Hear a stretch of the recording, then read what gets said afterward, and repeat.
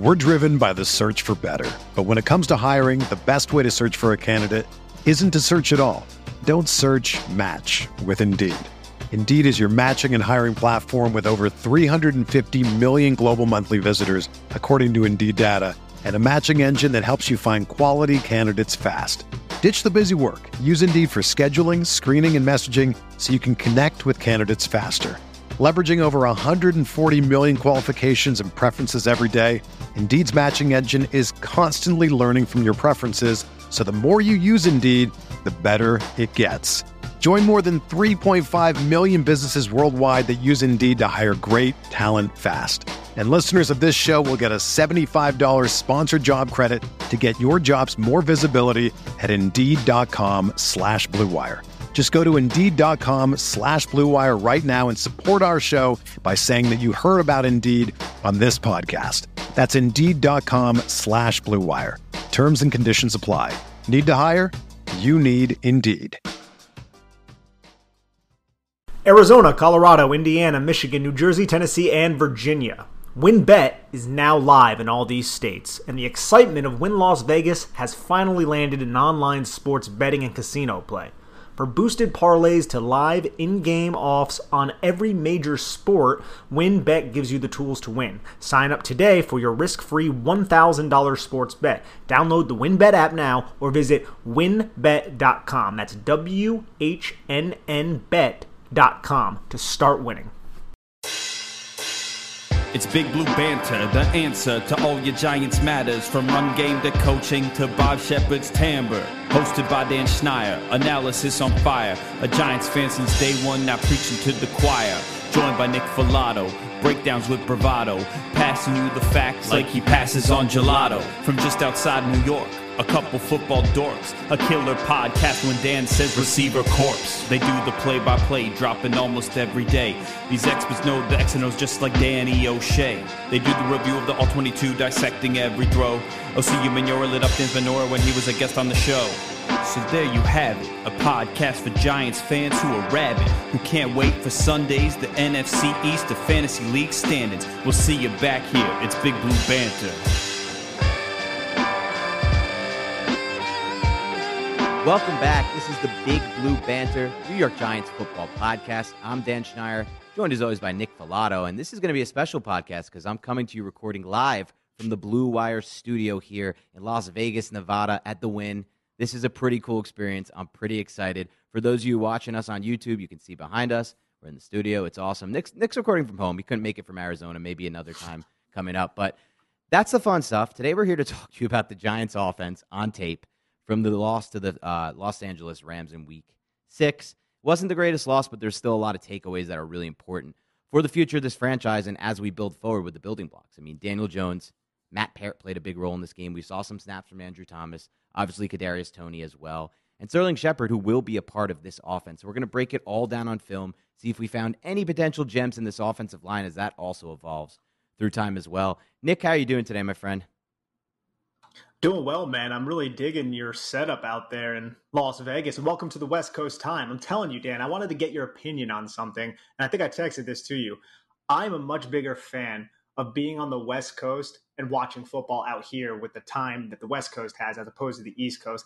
How do you feel about that? So it was my first experience watching an NFL Sunday on the West Coast. Now, let me caveat this by saying I was here this weekend with a large group of friends that all got together and we're partying for the first time. We met virtually over the pandemic. It's an interesting group. We met virtually over the pandemic doing a charity poker tournament. Then we did weekly Zooms for a little while during the pandemic and all decided to meet up in Vegas for a weekend. So it was a big weekend, and Saturday was a big night. And I'll be honest, waking up at 8 a.m. to get my work started for CBS, hungover as I could be, was not ideal. But having said that, all the games being finished, what time? I mean, the games were finished at what, 8:30? Well, the one went to overtime with the Steelers and Hawks. But yeah, it was nice. I think I could get used to this. In general, it's kind of nice just starting your workday earlier and then being done earlier. So it's a good experience out west here.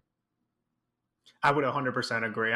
I feel like I've acclimated to this West Coast time very well. I'm starting to get up early, Dan. You know, that's something I never really was too fond of. So it's pretty nice out here in Arizona. I feel like once or if I move to the West Coast, I'll be on that same schedule. I still consider myself a night owl, but I feel like I can get used to it. Like I've been sleeping earlier out here because I got to wake up for work. So it all works out. But let's talk about this Giants football team and the first drive of the game, because I think there's a separation point in this game. The games with Andrew Thomas on the the drives with Andrew Thomas on the field and the drives without Andrew Thomas on the field. Because this Giants offense, man, it looks really different with him on the field and without him, because Daniel Jones specifically is a less confident quarterback without him on the field, and I can't blame him for that. Nate Solder's still playing tackle in the NFL. I'm not sure he'd be starting for any team besides the Giants, but he is starting for the Giants. And Matt Parrott, who got a really big run in these past 2 weeks, he's not looking the way we want to look at him. But let's start by breaking down the first drive and what you saw here, Nick. I'll give you my first takeaway before I throw it over to you. There was a big missed opportunity on that 1st and 10. And it leads me to, so obviously what they did is they ran their concept with their play action, take a shot on 1st down, max protect type look. And that's kind of how they've been doing this all year long and finding success out of these max protection looks on the play action deep shots. But it feels to me like teams are starting to catch on to this, Nick. And obviously it's a little bit different when you're facing a Rams defense that has the edge rushers like they have. You see on this play, I mean, Nate Solder gets completely embarrassed again. And the play never has a chance to get off, but there is an open receiver breaking in on this concept. So break this one down and let me know if you think that we're getting to a point where the Giants need to kind of mix things up, because I feel like I keep seeing on film week after week after week a lot of these max protect deep shots off the play action. So tell me if you think that's something teams are adjusting to and something that kind of is playing a role in their, in not working as much in this game. Yeah, and also not having Saquon Barkley probably factors into the fact that the defense doesn't respect the run as much. That could be somewhat of a factor here. But that play, I mean, there was somebody open over the middle of the field, but Daniel Jones couldn't do anything. Nate Solder was beat. The Aaron Donald effect was in full, I guess you could say, effect this entire game, dude, because Greg Gaines was able to shed his block because Matt Skura, who Andrew Thomas thought was helping him, Matt Skura ends up having to bail out Billy Price because Aaron Donald is coming right up the middle of the field, which Andrew Thomas had outside shade kind of on Greg Gaines. The inside guy, Matt Skura, ends up leaving Andrew Thomas, and then Greg Gaines runs right up the middle and nails Daniel Jones as well. It was just a really crappy situation, and it was, I guess you could say, man, like the best outcome for that play almost, because it was a fumble and it was a sack and it was terrible. And I can't believe Daniel Jones actually ended up getting some points on this drive. But I am so surprised that wasn't a touchdown. But what a way to start at home with that play, man. That is not making a statement whatsoever. The defense made a huge statement there. And you saw just on the rest of the drive, man, how involved Kadarius Toney was. He was so involved. And then, of course, he ends up getting injured after his 3 catches. And there were some really nice plays on this first drive to take away from the offense. Yeah, for sure. I mean, my favorite play on this drive was also my favorite play of the game, the 3rd and 14 that Jones hit, backed up in his own end zone. And this is really, when you were looking for, right now, we're looking for traits. We're looking for things and reasons to believe that the Giants might have their franchise quarterback. At this point, at 1-5, it's all about the future. That's where this podcast's headed. We're going to break down the film, but we're going to break down the film with the idea of finding players who can be a part of the solution and not a part of what we've had these past 4 years. And when you see Jones as poised as he was on that 3rd and 14 to deliver the ball into that perfect spot, that's a tight window throw. I mean, he's right by the sideline. If you throw that a little left, it's going to be incomplete. If you throw it a little inside, it might be intercepted. It might be broken up. He delivers that ball while standing tall and poised in the pocket, with a hit coming down on him, because obviously the pass protection, once again, just not there for the New York Giants almost every play this game. You'll see as we get to in the final superlatives of this podcast, when we get to the offensive line grades, man, we've been grading them low all year on film, but this might be the lowest 2 grades that me and Nick have ever had. But like you said, there's more reasons of hope on this first drive. Like, if they can get these guys together, Andrew Thomas, Daniel Jones, Kadarius Toney. You mentioned Toney. Get into it, man, because he had some really good plays on this drive. Yeah, he had great plays. I mean, that pivot that just left Robert Rochelle in the dust. I think we brought up how Robert Rochelle was left in the dust at the Senior Bowl when Kadarius Toney and him practiced on that Tuesday. But he's a true playmaker, man. He's an excellent player, and I'm excited about his future here. And on the drive, just in general, I mean, Jason Garrett was able to call a solid drive despite the, lackluster start. He had some RPOs. You had a couple of nice runs from Devontae Booker, some power gap runs. I think he had a 14-yard gain. He also had a 9-yard gain. It didn't seem like Daniel Jones and his backup receivers all game were on the same page. Dante Pettis dropped that RPO out route. The pass wasn't perfect. You also had Sterling Shepard drop the screen a little bit later on in the drive, and it resulted in that Colin Johnson goal line fade, which we all love to see. And then the end result of that was obviously the field goal. But it was peculiar to me that there was a flag thrown on that play, and I'm 100% fine with them not throwing the flag or them picking the flag in that situation, but I feel like that rarely happens. When the flag comes out, the refs rarely pick it up, and it's just another thing that kind of works against the Giants here. Not that I'm making excuses. The Giants got completely embarrassed in this game, but that was just a nice way to cap off the most impressive drive of the game from the New York Giants, sadly. And it's funny you mentioned that because I remember going over it in the Tampa Bay Buccaneers game last year when we broke down the film on that. The flag they picked up off the field in that game. Do you remember that one? Yeah. And it just seems like it does happen to the Giants a lot, but I'm sure, other teams would, podcasters from other teams would tell you the same thing. I did want to bring up one thing in this series that, wasn't so good, and it was the red zone play calling and the red zone execution. Just similarly, a problem for this Giants team and really in this Jason Garrett era is you go on these 14-play drives, but in the end, it results in 3 points. And it's very hard to win in the NFL by kicking field goals, in my mind. I stand by that point, and I really just hated the red zone play calling mix. I know it's partly execution, but you start on first down, you try to throw that outside, the in-breaking screen. In that kind of tight quarters, we went over this a few podcasts ago. It hasn't been working for the Giants, and it just doesn't work very often in the NFL. Then you run the run up the middle on second down. That's almost a wasted down, especially with this interior offensive line they have on the field and Nate Solder at tackle. And then finally on third down, it's almost like a give-up play. They just run, what is widely renowned around the NFL as the worst play call in the red zone, the pylon fade throw to Colin Johnson. I mean, you ask any good coordinator right now, the McVays of the world, whoever you want to consider the best coordinators, they'll tell you the pylon fade on third and goal or whenever you run it in the red zone. It's just not a good play call. So I just wonder, man, what's going through Jason Garrett's head when he's running these series of plays out there? Yeah, I'm not 100% certain. I mean, the Sterling Shepard play, that should have been good for at least 4 or 5 yards to put the Giants into a second and manageable. But then they're in a second and 10 because he can't hold on to the damn football. And that leads to a shotgun GT counter where Jalen Ramsey just absolutely just slides around Will Hernandez and gets enough of Devontae Booker. So Booker picks up, I think, 2 or 3 yards or something like that. That Jalen Ramsey had a couple plays like that, Dan, where he just slid around blocks and just made impressive tackles just by basically throwing his forearm into the shin of Devontae Booker. He's a really, really interesting player for sure. But I don't know, man. This has been something with Jason Garrett's offense that has been prevalent for all too long. Long, sustained drives that end in 3 points. You're not going to win football games like that, man. You're not going to win football games. We've seen the capability of the Giants this season to create explosive plays in spurts. Obviously, New Orleans being the main play. We saw a little bit of it in Denver and a couple other times throughout the season, just on the first drive, Daniel Jones found receivers downfield. But overall, man, it hasn't been something that's consistent, and I don't envision it being something the Giants are going to be able to maintain going forward because their offensive line is a mess right now, bro. An absolute mess. I'm surprised Daniel Jones made it through this game alive. And we'll talk about that because the offensive line is a mess right now, and obviously we know who's to blame, or I know who. In my mind, I know who's to blame. People will blame injuries, but you can't blame injuries when the depth is what it was going into the season and is what it is now. But the fact of the matter is, it will lead to some excuses for Daniel Jones as well, which we're going to have to talk about. This was a big, in my mind, regression game for Jones, even with all the excuses. And I do believe they are valid excuses, not just the offensive line, but all the injuries at wide receiver. In a game like this in football, you need that chemistry, you need that rapport with the receivers. You could tell a lot of, even that short, quick out to Pettis, early in the game after Tony went down, the timing just wasn't there, and you could tell that it wasn't there. They hadn't practiced it. They hadn't got the reps before this game. So there are excuses, but he did have some really serious regression in this game, which we're going to have to get to. But Giants end that drive with 3, and then they surprisingly force a Rams punt before kind of going on their own small, get a first down, but end up punting on the next drive. Anything that you took away from that second drive? Well, this was the drive that was the 4th and 1 quarterback sneak that failed. Yeah, that was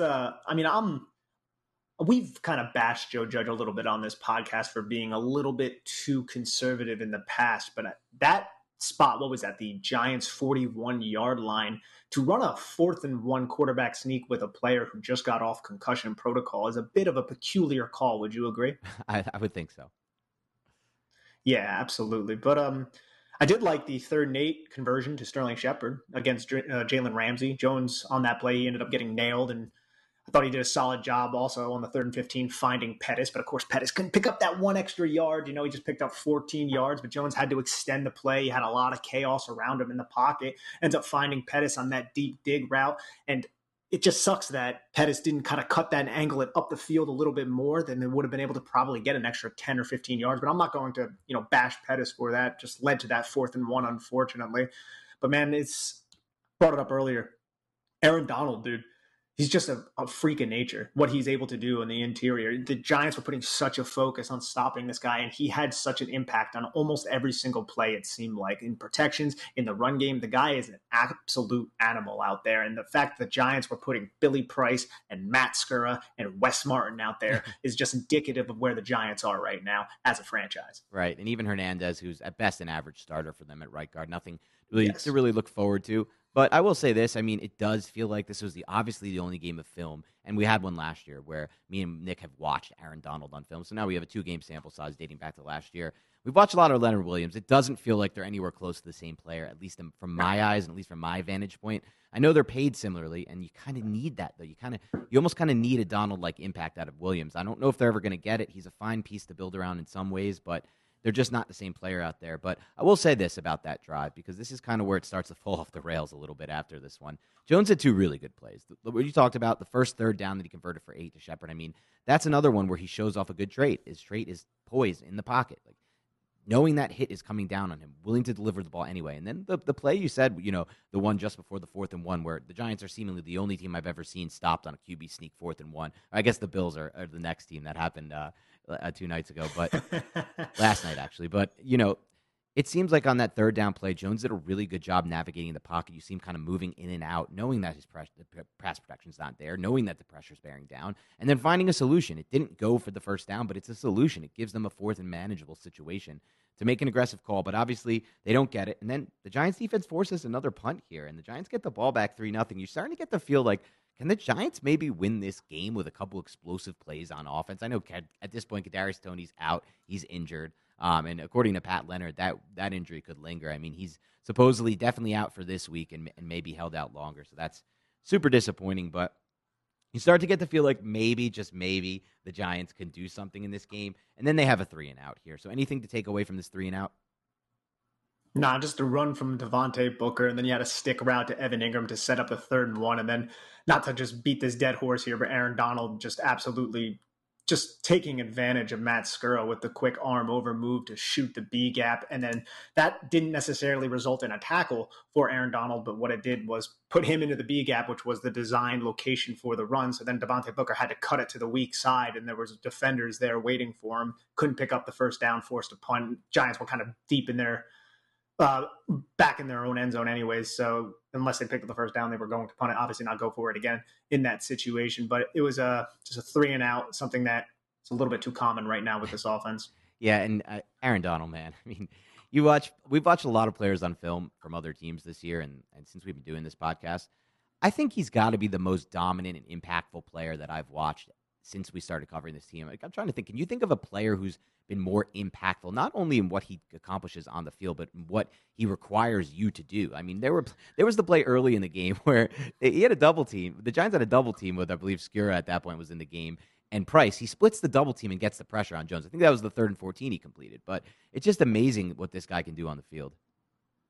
Yeah, he also split a double team from Skura and Andrew Thomas. There were plenty of plays. I think one of these drives, it was literally like he disrupted Daniel Jones terribly. He knocked the pass out of the air, and then he made a tackle for a loss. It's like, this guy is just everywhere. And I mean, I remember him coming out of Pitt, dude. I loved him. But that draft, man, 2014, that draft was just stacked, bro. I mean, the Giants, we couldn't be upset by who the Giants ended up taking with Odell. He gave us a lot of good years. I will say this, Nick, and this is a shout out to Ronnie Schneier, my father. He was a big Aaron Donald fan at the time, big proponent. And even after Odell broke out, he stayed true to it. He's like, Dan, you have no idea. The impact that a player like Aaron Donald can make in the trenches is so much more than a receiver can ever make. And not only was he right about that, because I do think Aaron Donald makes a bigger impact than basically, in my mind, I'll say any receiver in the NFL, not basically, any receiver in the NFL, but also the longevity factor. I mean, he's been an amazing elite player since 2014, and he's not slowing down in any way. So just an excellent player. And this is when the wheels start to fall off for the Giants. The Rams go down, score a touchdown. Now the Giants are playing for behind. Will Hernandez commits a false start on 3rd and 4. They're in 3rd and 9, and here comes that sack fumble for Daniel Jones. We had one earlier. The Giants recovered. This one, they weren't so lucky. What happened on this play, Nick? What's going on, everyone? Football is finally back, and there's no need to exhaust yourself searching all over the internet to find Giants tickets anymore because TickPick, that's TickPick, is the original no-fee ticket site and the only one you'll ever need as you go to find NFL tickets. TickPick got rid of all those awful service fees that other ticket sites charge. Aren't those terrible? Which lets them guarantee the best prices on all of their NFL tickets. Don't believe it? If you can find better prices for the same seats on another ticket site, TickPick will give you 110% of the difference in the purchase price. That's a pretty good deal. If you just want to go check out the Giants, pre-game, hopefully they win a football game, then please head on over to TickPick.com today to save $10 on your first order of Giants tickets. That's TickPick.com. Check it out, everyone. We're driven by the search for better. But when it comes to hiring, the best way to search for a candidate isn't to search at all. Don't search, match with Indeed. Indeed is your matching and hiring platform with over 350 million global monthly visitors, according to Indeed data, and a matching engine that helps you find quality candidates fast. Ditch the busy work. Use Indeed for scheduling, screening, and messaging so you can connect with candidates faster. Leveraging over 140 million qualifications and preferences every day, Indeed's matching engine is constantly learning from your preferences, so the more you use Indeed, the better it gets. Join more than 3.5 million businesses worldwide that use Indeed to hire great talent fast. And listeners of this show will get a $75 sponsored job credit to get your jobs more visibility at Indeed.com/Blue Wire. Just go to Indeed.com/Blue Wire right now and support our show by saying that you heard about Indeed on this podcast. That's Indeed.com/Blue Wire. Terms and conditions apply. Need to hire? You need Indeed. When you need mealtime inspiration, it's worth shopping Kroger, where you'll find over 30,000 mouth-watering choices that excite your inner foodie. And no matter what tasty choice you make, you'll enjoy our everyday low prices, plus extra ways to save, like digital coupons worth over $600 each week. You can also save up to $1 off per gallon at the pump with fuel points. More savings and more inspiring flavors make shopping Kroger worth it every time. Kroger, fresh for everyone. Fuel restrictions apply. Matt Peart, man, he tried to initiate contact with that inside arm, not the outside arm like we talked about last week, but that inside arm as his hips were swiveling open. So that just gives such an easy access to his outside shoulder and then right around him. And it's just a disastrous way to allow those edges to kind of bend through contact and rip through the outside. And that's kind of exactly what happened. And these are similar issues that we saw with Matt Peart. He's not good with protecting that upfield shoulder, that outside shoulder. His hip discipline is not great. I feel like he doesn't necessarily always get the necessary depth in his sets as well. So there's a lot of issues technically with Matt Peart. We saw him on full display here, and that was just a really, really bad rep from him. And Okoronkwo, kid from Oklahoma from a couple of years ago, I think I said that correctly, just absolutely uses his speed and quickness to take advantage of a tackle. I think that was Matt Peart's first, and correct me if I'm wrong, but I think that was his first play in the game, his first passing attempt at least. So it's just, we saw some positive things from him last week, and of course that was relative to Nate Solder, and it's not too easy to look great when you're playing next to Nate Solder, and I'm not trying to sit here and take shots, but Nate Solder's a little bit over the hill at this point of his career. But right now, teams had tape on him. They knew to attack that outside shoulder, to use his speed, and I never really felt like Matt Peart had a strong punch or pop when he initiates contact to begin with, so a hard chop or rip move, you can combine them both. Chop going downward, force the momentum of Peart forward, get his equilibrium a little bit screwed up, and then rip through the outside shoulders, raise that center of gravity again. It's a dangerous move that he struggled to defend for 2 straight years now. Yeah, I mean, I remember right when it happened in the live broadcast, you texted me, this is why Matt Peart doesn't play. And I mean, I get it.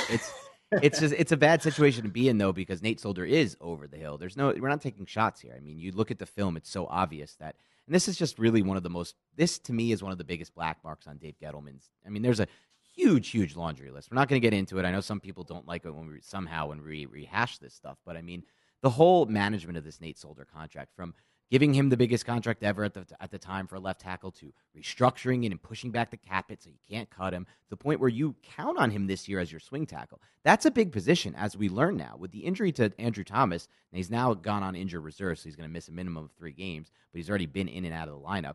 Swing tackle is a huge position, and it was really negligent by this coaching staff, and it's not just the GM, it's by the coaching staff as well, to go into the season with Nate Solder as your swing tackle, just because you had some cap, some dead cap tied to his contract. That's not a good reason. They had to see this in practice. There's no way they could have watched practice and not seen this, because when you watch Solder, there's no anchor. Even the technique looks worse. He's not quick anymore. So yeah, you had to see this in practice, but you don't. But like you said, man, this is why Matt Parrott wasn't playing earlier. And at this point, we're in year 2 with Matt Parrott. He was a big ball of clay. We drafted him. We were excited about him because of all the upside. But this is kind of what happens with offensive tackles selected outside the top 32, and really in general selected outside the top 15. You need to really invest those big premium assets in the offensive tackles if you want to find them. They had a chance with Slater this year. Obviously, we can't complain about getting Kadarius Toney in a first, but as we roll into this next draft with 2 first-round picks, they got to be scouting these offensive tackles hard, because I'm hoping there's another Rashawn Slater in this draft. I'm hoping there's another Tristan Wirfs, and I can even start to throw Andrew Thomas in that mix, because he was playing elite football until the injury this year, so hopefully he can keep that up. But Nick, we roll on. The Rams score again, so now they're down 14-3, and we know things are getting iffy for the Giants. Down 14-3, no Kadarius Toney, no Andrew Thomas at this point, which is an even bigger deal. There's not many cards left in the deck. This is and I'm in Vegas, so I'm going to give my poker reference. I know some people don't love it. Some people love it, though. Some people get it. Some people love it. At this point, no Thomas, no Toney, no Golladay, no Barkley. I'm pretty much dealt on the button 10-6 offsuit, so I can make a hand here. I might be able to make a straight. I might be able to make trips. Maybe I luck my way into a 2-pair that holds, but it's a tough spot. And obviously on this drive, the Giants, once again, another 3-and-out situation. Anything to take away from this one? I understand what the Giants are trying to do on that 3rd and 11. It was a deep speed out route to John Ross, and I felt like the entire game the Giants were really trying to take advantage of the Rams' quarters looks. They play a lot of quarters, a lot of cover 6, a lot of off type of coverage. So the Giants and Rams did the same thing against the Giants defense, who were playing off as well. They were attacking the flats. They were taking what the defense was giving them. And that kind of also led to some of the mistakes that we see throughout this game, because Daniel Jones got a little bit aggressive and tried to fit the ball to the boundary with a curl flat defender underneath. And he almost threw an interception on the last drive that we didn't talk about with Taylor Rapp as well, because he thought Rapp was going to attach to the drag route, but instead he sunk to the dig route on the high-low type of concept. And then what happened? He just dropped the interception. Or that might be No, it was the Evan Ingram route is what I'm talking about. Evan Ingram, that was a stick route, and Evan Ingram actually flowed away into space. We talked about this on the reaction pod. That was actually what he was supposed to do, but Daniel Jones and him weren't on the same page. And I felt like, Dan, I wanted to get your opinion on this. That was another key point of this whole game. Yeah, the defense did what they had to do, but the rapport with Daniel Jones and his receivers, maybe it's because he didn't really practice all that much through the week, clearing the concussion protocol, because it wasn't just Colin Johnson. It wasn't just the younger players, Dante Pettis. It wasn't just them. It was also Evan Ingram. It was also Sterling Shepard sometimes, even though Shepard ended up having a nice game. What do you think was the issue with the rapport for these receivers? You think it was just a product of the Rams, or what's going on there? No, I think it's a product of, we're going down the depth chart right now at the wide receiver position, and Kadarius Toney was clearly a huge part of this game plan. Just like last week against the Cowboys, the offense ran through Toney. It was a specific game plan to run through Toney. I believe they just feel like at this point, no one can really cover the plays they're running with Toney. And the evidence is there. I mean, that first drive, he was dominant again. He was dominant. He got open on the 3rd and long, on 3rd and 14, and then, like you said, he created that unbelievable pivot back to the inside to create what was basically another 10 yards after the catch. On the play he got injured on. But once you take out the guy you're game planning around, you no longer have Golladay. Shepard's coming back from injury, hasn't had as many reps with Jones. It's just kind of like those Eli years when there were so many injuries at the wide receiver position and the rapport, the chemistry wasn't there, especially when you're not practicing with the backups during the week. So combination of all those things, but yeah, it was ugly, man. And just another thing on that, on the play you're talking about with Ross, I mean, did you see, you put it in your notes, so you obviously saw this, but man, Nate Solder against Donald on that one, that was ugly. Yeah, Nate Solder against Donald's never going to be something that's going to be great for the New York Giants at this point. Nate Solder against really anybody. And again, not trying to be mean to him. He's just, his anchor's not there. He's more of a liability out there. But the fact that the Giants, and this has to be brought up and acknowledged, the Giants don't have a better option right now. They don't have a better option. That says a lot about the current state of this roster. And I get the Giants had 2 offensive linemen retire during training camp. They were both interior guys. Those weren't offensive tackles. Joe Looney and Zach Fulton were not offensive tackles. So the Giants were content with going into this season with Matt Parrott and Nate Solder, let the cream rise to the top, but neither of them are rising to the top. And now the Giants are mid-season 1-5 with their possible franchise quarterback back there with their star left tackle on IR, and they have to rely on both these guys. It's just such a terrible situation. I know we touched on it a little bit before, but it is a little bit infuriating. Yeah, and I'm not going to give any breaks to either, not only the GM here, because obviously the whole structure of that Solder contract is to blame, but the coaching staff, because they went into this year saying that Nate Solder can be their swing tackle. Swing tackle is a very important position. You can't not give them any blame when they're watching practice of Nate Solder and they're saying, okay, this guy can be our swing tackle. And I know there's not many better options, but there's not many worse options right now than Nate Solder out there. I'm sure there could have been a better option found than Nate Solder right now because he just doesn't look good. But here's when the wheels start to really fall off. It's still 14-3, but here's when, what a game for Taylor Rapp. I mean, he was reading Jones. And this is when we started to see the big regression. This was definitely a regression game from Jones. I know we talked a lot last week. There's been a lot of excitement for Jones this season, specifically after the Saints game and then even after that Cowboys game with some of the work he did with Darius Toney. And there's before he got injured, obviously. And there's a lot of reason to believe that, Jones was taking that step forward. But like I always said, I need to see a larger sample size. I need to see him build on it. 4 games of taking a step forward is simply not enough. And we need to see a full sample size. This was definitely a regression game from Jones. I thought the interceptions were really bad interceptions. They were like Eli at his worst type interceptions, the type of stuff you just can't see when you just can't understand what's happening. He just doesn't see the underneath defender. This was the first example of that one. So kind of break down the play he threw the first interception on here. Yeah, it's a 3-by-1 set, and you're going to have the number 3 receiver, so the innermost receiver, which is Evan Ingram, run kind of a deep in route. You can call it a dig. It's more of a deep in. And then there's going to be the number 2 and the number 1 receiver. So the 2 outside receivers in the 3-by-1 set to the bound or to the field are going to run square in routes. So they're just mirrored routes. And the concept here, or what's going on in Daniel Jones's mind, is that Taylor Rapp, who is that middle hook defender, is going to sink underneath to the first in route, which is the number 2 receiver, Sterling Shepard. Daniel Jones hits his back foot and he sees 24, which is Taylor Rapp, kind of step a little bit towards the direction of Sterling Shepard. So he expects him to kind of latch onto that, and he's going to be able to put the ball right behind his ear hole to Evan Ingram, try to fit it through a tight window. But that window closes very quick because Taylor Rapp just easily is watching in zone coverage. He's watching the eyes of Daniel Jones. He sees Daniel Jones kind of go up and over him to Evan Ingram and not look at Sterling Shepard. So he just undercuts the route and intercepts the pass. And this is his first interception. Could have been his second interception of the game for Taylor Rapp because he dropped the one before that we were going over. It's just, you're trying to throw with anticipation. You're trying to kind of get a beat on the defense, and the defense was on top of it. And Taylor Rapp was on top of everything in this game because he was all over the place. He was really aggressive in this game and for good reason. I mean, listen, Jones, these stare-down plays from Jones, they're alarming, to say the least. I mean, you don't want to see that from a third-year quarterback. It's a regression. You can call it regression, but obviously there are factors in this one. He has no confidence in his offensive line at this point, which is never great. He's playing with, down 3 players down the depth chart at wide receiver, from Slayton to Toney to Golladay. So there are factors that are involved here, and we're going to factor them in, but at the same time, we can't see, we need to see more from him for sure. 7th drive, it continues to fall off the rails here with the cover 6 play here by the Rams. Really good look for them for the second interception here. But I know you talked about Jones missing a curl route here that might have been open on this 3rd and 7 before the interception. So what did you see on that specific interception, and then kind of what did you see on this drive?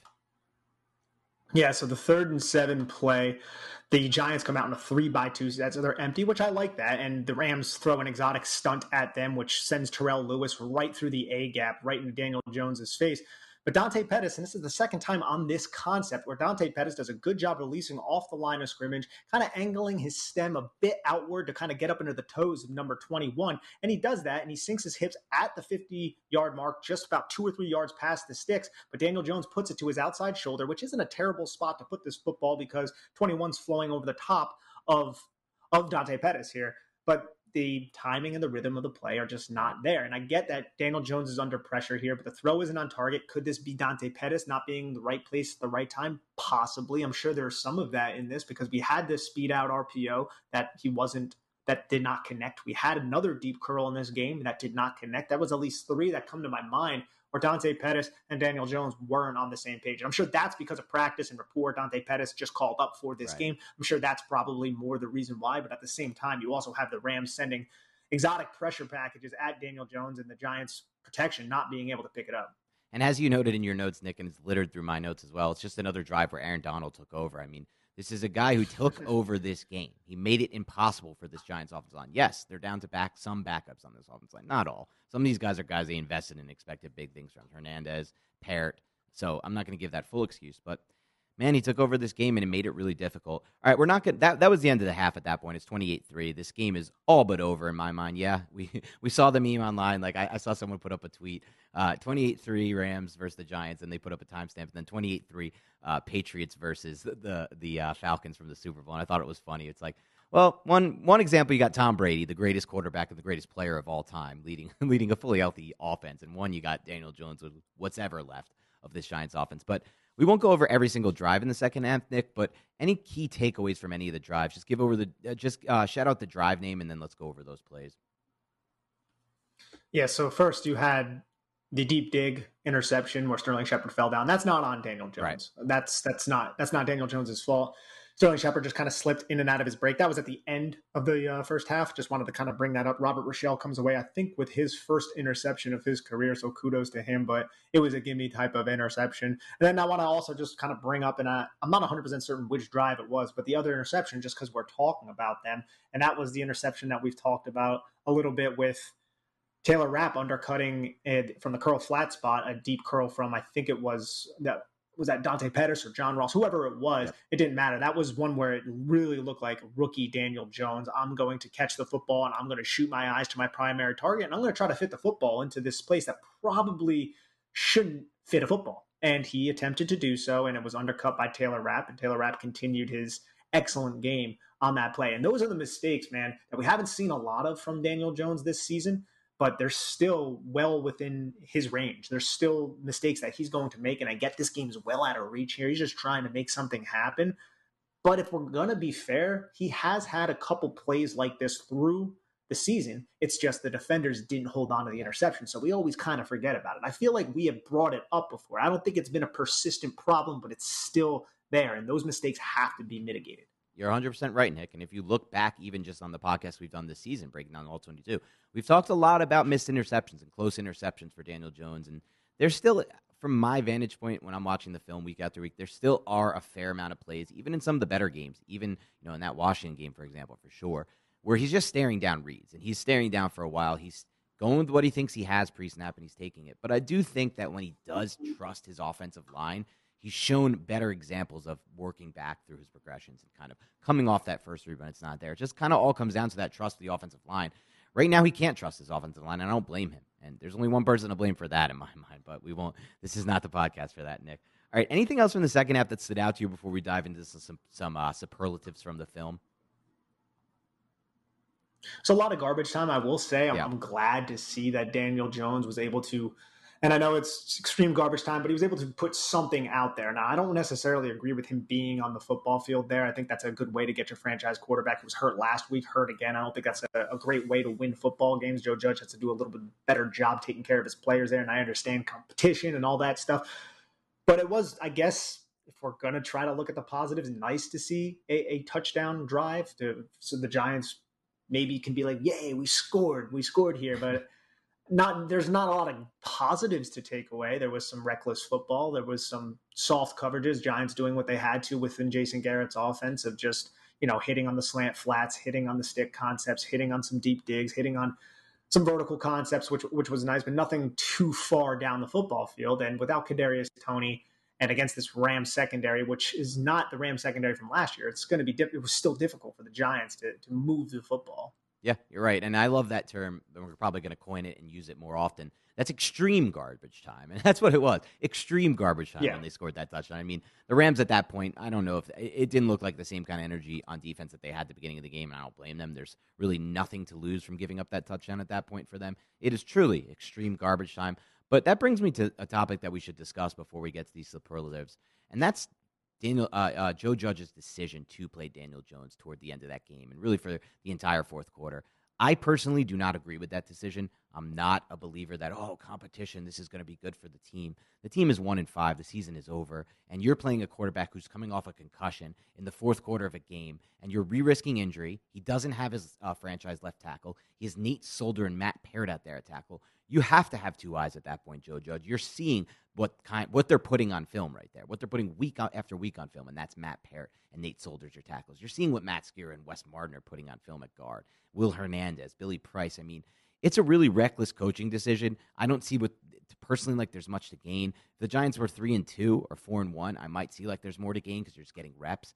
But you got to put the protection of your potential franchise quarterback ahead of anything at that point in my mind. And I strongly disagreed with Joe Judge's decision to keep him in the game.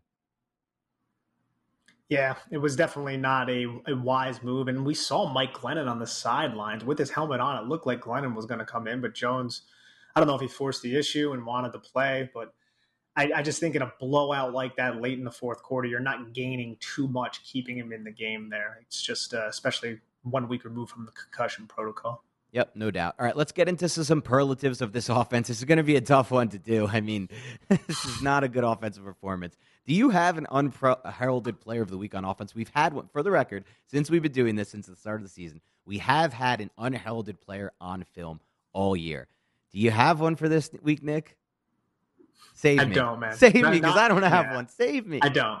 I can't think of one. I can't think of one. one. Maybe Shepard. That's about it. I mean, that's the only player that I think I can say, yeah, Sterling Shepard, he played solidly. He did what Sterling Shepard does. He's a highly efficient wide receiver who gets a lot of targets and usually capitalizes on them. Doesn't necessarily have the boom type of factor, but he has a very, very high floor and he's a solid contributor to the offense. But a lot of those catches were also in garbage time. Right. So how much are you going to take away from that? And he also had a really, really detrimental drop that helped kill a drive that resulted in only 3 points instead of 7 early on in the game. So you have to factor that in as well. Yeah, you're right. I wanted to give this to Billy Price, but then I rewatched the film from the end zone angle, and I was like, I can't give this to Billy Price. He was terrible. I mean, like, he's not terrible. He's just making so many mistakes and still blowing so many blocks. He's not. I don't know if he's going to be the answer for them long term at center. Obviously, this is assuming Nick Gates can't come back from the injury. I don't think Billy Price is the answer. I mean, he's a free agent at the end of this season, but at the same time, he's going to get his ass kicked when he's facing Aaron Donald, which is the majority of centers in the league do. So I want to kind of, be fair to Billy Price right here. He made a lot of mistakes, yes, but so does basically 90% of the centers who have the unfortunate task of attempting to block Aaron Donald. Yeah, this podcast is focused a lot on Aaron Donald so far. It's a bad offensive day when we're talking this much about an opposing team's defensive player. But I mean, this tape, it's like if everything's digital now. But if I did have a copy of this film, I would pull a Rex Ryan and I'd take it out to my backyard and I'd bury it in my backyard and never watch it again. Sadly, last week was similar too, man, with Trevon Diggs and some of the defensive players for the Cowboys. There just wasn't a lot of positives to take away. Only with that, it was injuries to Saquon Barkley, to Kenny Golladay, Daniel Jones. And this one was more of just, they had the Kadarius Toney and the Andrew Thomas injuries, a lot of injuries, but it was also just a deflating loss at home. Now, I didn't expect the Giants to win this football game by any means, but I didn't expect to get absolutely boat raced either. Yeah, they were competitive against the Rams last season, very competitive. It came down to the end. Obviously, we talked a lot about that, but when the Rams went to that no huddle and they caught the Giants off guard with that long Cooper Kupp touchdown, that's what really changed that game. And even after that, the Giants had a chance to come back down and win that game when Daniel Jones threw that interception on that final drive. So completely different games from one season to the next, even though it can be argued that the Rams' defense is considerably worse than it was last year. So was there a best route run for you on film? Do you have a best route run?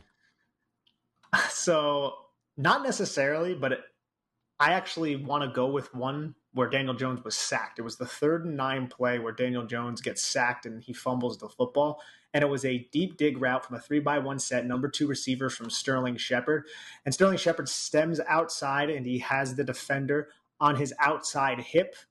and he just kind of sticks his outside foot in the ground and then explodes inside. And if Jones had a little bit more time, he had about 1.5 yards of separation on his defender, and the underneath window, those middle hook defenders were kind of, I guess, occupied by Evan Ingram at the time. So if there was time provided to Daniel Jones, This could have been a big play to Sterling Shepard. Not a great route or an over-the-top route, but if I'm trying to be positive, it was a solid dig route from Sterling Shepard, somebody who is a technician as a route runner. And I'll go with that Colin Johnson fade in the red zone. No, just kidding. Obviously not that one. There was no separation on that one. That entire play, when you watch that on film, that was like, oh, my God, that third down in the red zone. There, I don't think a single receiver on that play had even an inch of separation from the defender. I have no idea what the expectation is or what the goal is on a play like that. But I don't have a great route run. I mean, I could give it to Tony, but that's really an after-the-catch type play, the one he got injured on. How about the best throw of the game here? Yeah, I'm going to go with the 3rd and 14 throw from the far hash to Kadarius Toney on the first drive. We broke it down. I mean, that drive started in such an abysmal manner, and the Giants were able to assemble something. Credit to Daniel Jones and the offensive line, even though they were terrible on that first play, to hold up, to get the ball down the field methodically. They opened up some holes blocking, but that route and throw from Daniel Jones to Kadarius Toney, 3rd and 14, I think that was probably one of the best offensive plays of the game, sadly. Yeah, unfortunately. I don't have anything else I can put there. Really, really bad offensive film. All right, best play call. I'm going to start by saying NA again, not active for me. I think this was a really regressive game for Jason Garrett here. Like you said, there were opportunities from him based on the coverage that the coverages the Rams played, and really what's happened to that Rams secondary. It's not the same as it was after losing 2 of their players to free agency. And yet he kind of went back and reverted to the old Garrett. There wasn't much of those like flood concepts. There wasn't many of those routes that put stress on the safeties. Not as many half-field high-low reads for Jones. It just felt like we went back to old Garrett in this game, and that was a big kind of reason to me. I mean, not the only reason. Again, you lose Andrew Thomas, you lose Tony, you already have all these other injuries. But a big reason for why the offense struggled so much and why I don't really have a play call of the game. Nick, do you have anything you could throw out there? No, I don't have a play call either. But did you say not active for NA? I hope not. This could be as bad as my wide receiver corps. I really hope not. But we'll look back on the film. I love you, man. Yeah, you know what? I'm under the bright lights here at the Blue Wire studio. Okay, it's a little hot in here. I got the. I'm under. I feel a little bit of pressure to perform. So sometimes when you're under pressure to perform, I mean, you know this better than anyone, Nick. I just got you there. Hey, I love the shot there, which like doesn't make sense to my personal life, everybody. Just make sure you clarify that. All right, best player overall. Do you have one? Best player overall? I mean, I think we could say the 2 receivers. I'm going to go with Kadarius Toney, and that says a lot about the New York Giants because he played, I think, 6 snaps. Yeah. I wanted to do Shepard, but I kind of went back and looked at the film. A lot of it was garbage time work. I'm going to go with Toney, too, and just the state of where this offense was. All right, here we go. We warned you guys this is going to be the worst we've had it all year. But, we look at this film over and over from both angles, and we try to come up with a fair grade based on our grading scale. And you could look back at our other podcasts to kind of compare to, past grades. But give me your pass blocking grade 1 to 10, Nick. Jeez, my pass blocking grade is a 1.3, and I think I'm even being generous there because I'm saying, hey, you have one of the best players of, and again, here we go, throwing a bunch of praise at Aaron Donald, one of the best players to ever play football, really, at that position. I think when it's all said and done, he's going to go down as one of the best defensive linemen, and you're tasked to block that with a bunch of your backups, which makes me be like, okay, I'm not going to go into the 0.6 category, which I think is fair given the game. So I'm going to go with that 3? Yeah, I'm going to go 0.9. I'm in the zeros. I just tried. I watched this so many times, and I'm just like, there's like no well-blocked play in pass protection. There wasn't a single one that I found on film where like, all right, he had all day there. He could throw. And it's just crazy, like, the state of this offensive line, man. I can't believe we're here. I can't believe we're at this point when the stated goal by this team 4 years ago was the first thing we're going to do is fix this offensive line. You had the 2nd pick. You had the 4th pick overall. You had the 6th pick overall. You traded for extra first-round picks. You had all these high second-round picks and all the cap space in the world. They spent $1 million in free agency, millions of dollars in free agency. And here we are. All right, give me a run blocking grade 1 to 10. I think it was a little better here. I gave it 3.6. I think there were solid holes. I mean, still not great. There were some solid holes that Devontae Booker hit. I felt like Devontae Booker wasn't this game, replacement of Saquon Barkley, but you're never going to be able to replicate an athlete like Saquon Barkley. But there were some solid holes that he was able to find and well blocked up plays where the Giants picked up, 9, 14 yards, but they were few and far between. And when the Giants got down by multiple scores in the second quarter, they just kind of had to abandon the running game. So I went with a 3.6. Not great whatsoever, but better than the pass blocking, I'll say. Yeah, I'm on a 3.1, and I think the reason he even rose that high was just because of the first drive where they had the 14-yard run with Booker and the 9-yard run with Booker. Just not much. And again, once you go down by that much, it's hard to run the ball. And obviously, there's not much of a sample size, but it's just not there. It doesn't look like it's going to be there all season for this run game.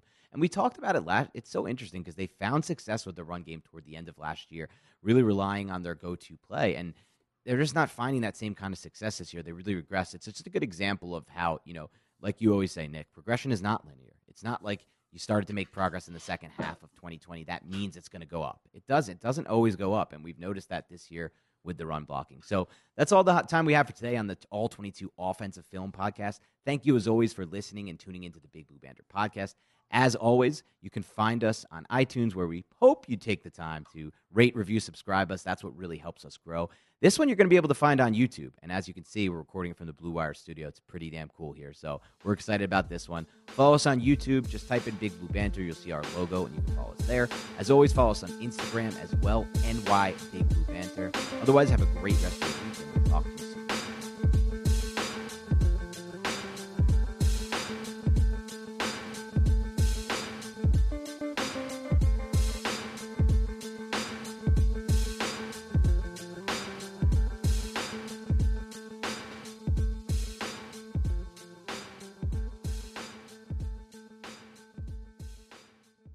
Everyone is talking about magnesium. It's all you hear about. But why? What do we know about magnesium? Well, magnesium is the number one mineral that 75% of Americans are deficient in. If you are a woman over 35, magnesium will help you rediscover balance, energy, and vitality. Magnesium supports more than 300 enzymatic reactions in your body, including those involved in hormonal balance. From functional medicine doctors to mental well-being and female hormone experts, we all know that magnesium is the one mineral to improve all aspects of well-being and health. But which one?